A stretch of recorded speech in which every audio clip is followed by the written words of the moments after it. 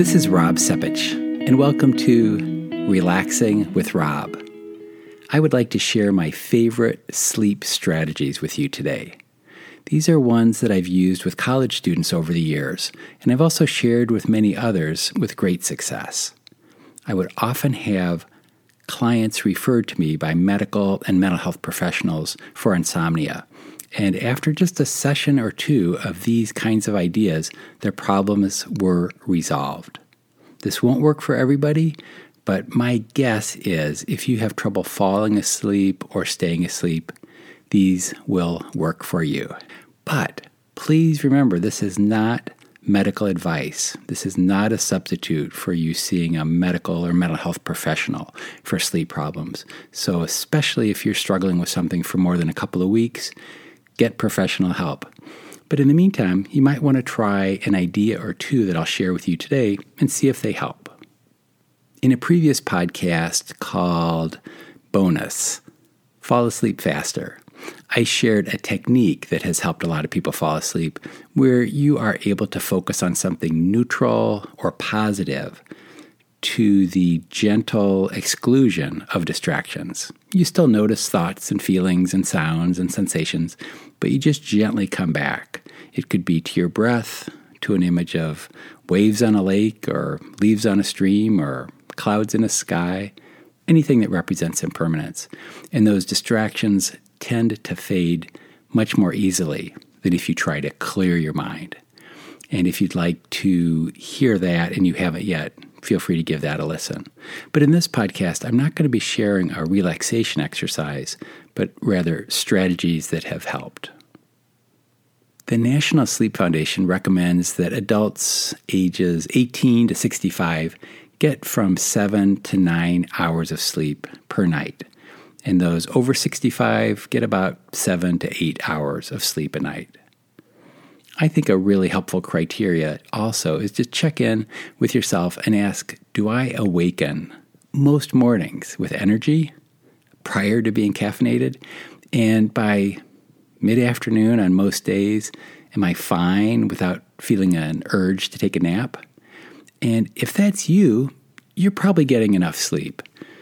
These needs really do vary, and some people can get by on less.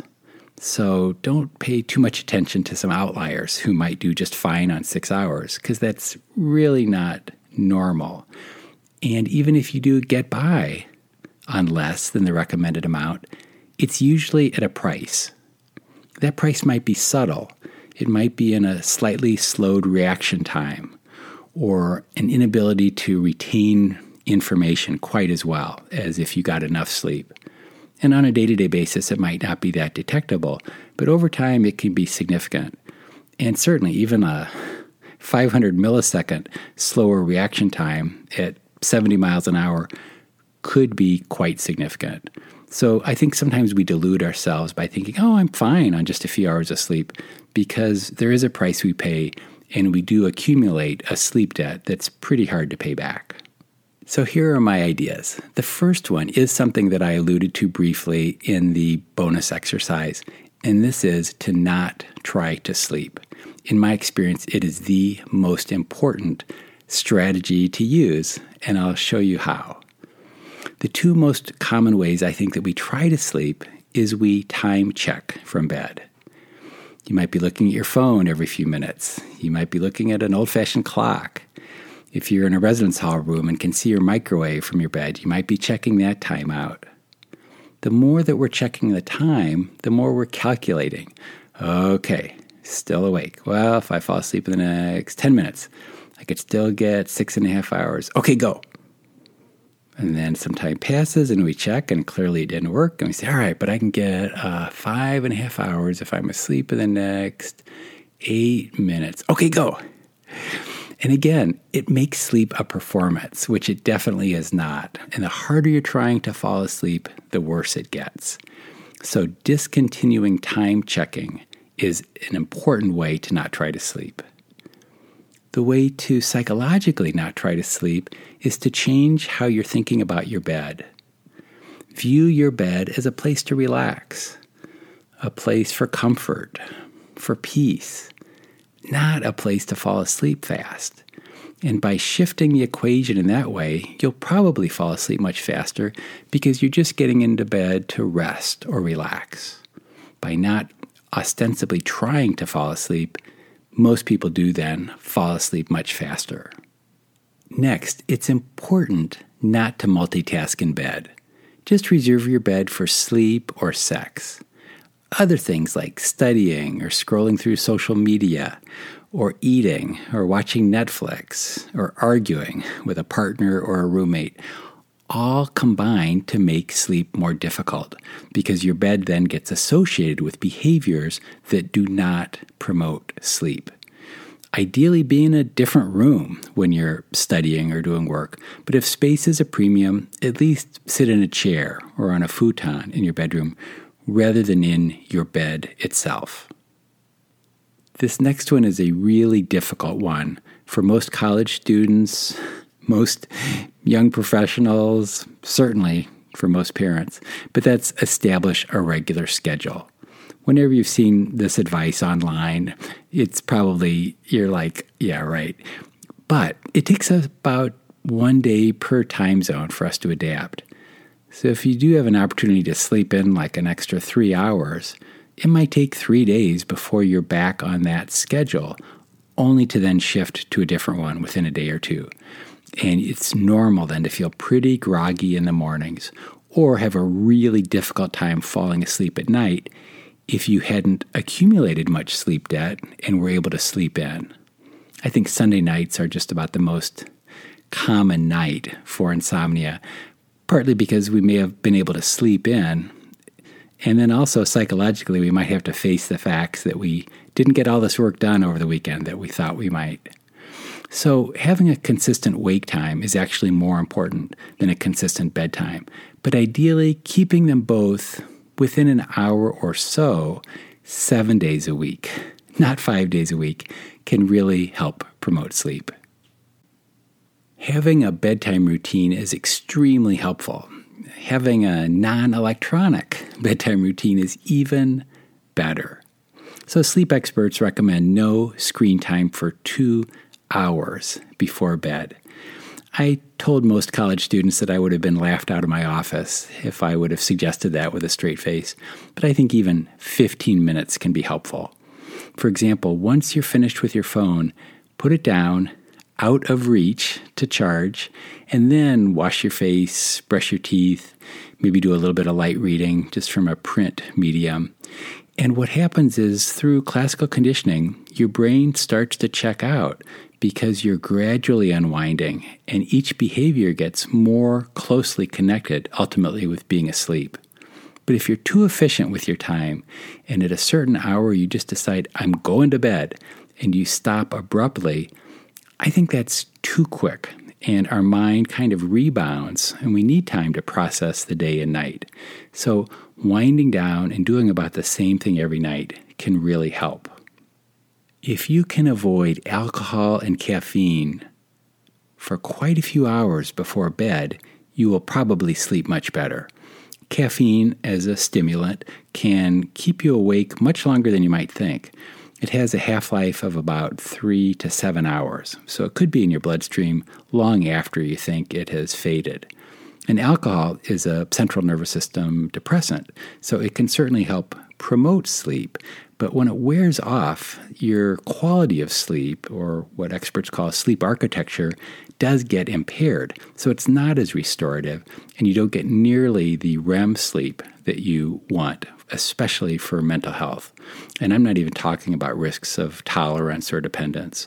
So being very careful with stimulants and depressants, and especially for several hours before bed, can improve the quality of your sleep. I'd like to say a cautious word about medications, and I want to remind you, as I said earlier in this episode, that I'm not a healthcare provider, and I would like you to talk to your professional for information on medication if that's something you want to pursue. But my reading of the medical literature is that whether it's over-the-counter or prescription medication, there's not much evidence that says they help you fall asleep faster than placebo. They do often have an amnesic effect, where we forget that we struggle to fall asleep and we think we slept better than we did, but it may have only sped up the sleep onset time by about 7 or 8 minutes. Even if medication is not chemically addictive, psychologically we might start thinking, I have to have my Tylenol PM or my melatonin. And then you're traveling, you're at somebody else's place, you realize you don't have it, and you'll conclude, I won't be able to sleep. I don't have my Tylenol PM or my melatonin. And you know what? You're right. You won't be able to. Instead, if you think, this is a natural process, as long as I'm not trying to sleep, as long as I'm just aiming to be comfortable or peaceful, as long as I can just train my attention on something neutral, like my breath, or like a peaceful, calming image, the odds are overwhelming that you will be asleep much faster than if you're trying to sleep. For people who add regular exercise to their routine, if they've had insomnia, are surprised how often their sleep problems disappear.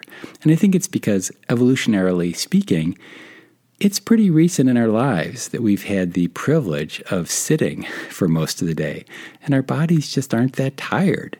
So physically being able to burn some calories, raise our metabolism, ideally aerobically, as well as strength training and flexibility are all really helpful.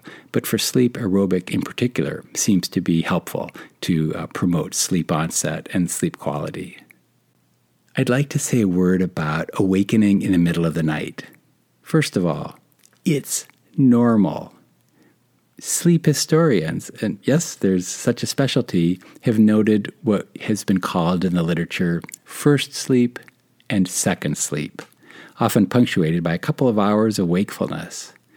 It's very recent that we have had the safety and the privilege of getting about 8 hours of solid, uninterrupted sleep. And I think the sleep industry is kind of selling us a bill of goods to expect us to have that every night without difficulty. And if we're not getting it, there's a product to buy to help ensure that. So if you do wake up in the middle of the night, please don't check the time. That's what we usually do. And then unfortunately, we don't just note, I went to bed at 11, it's 2, that's interesting. Back to sleep.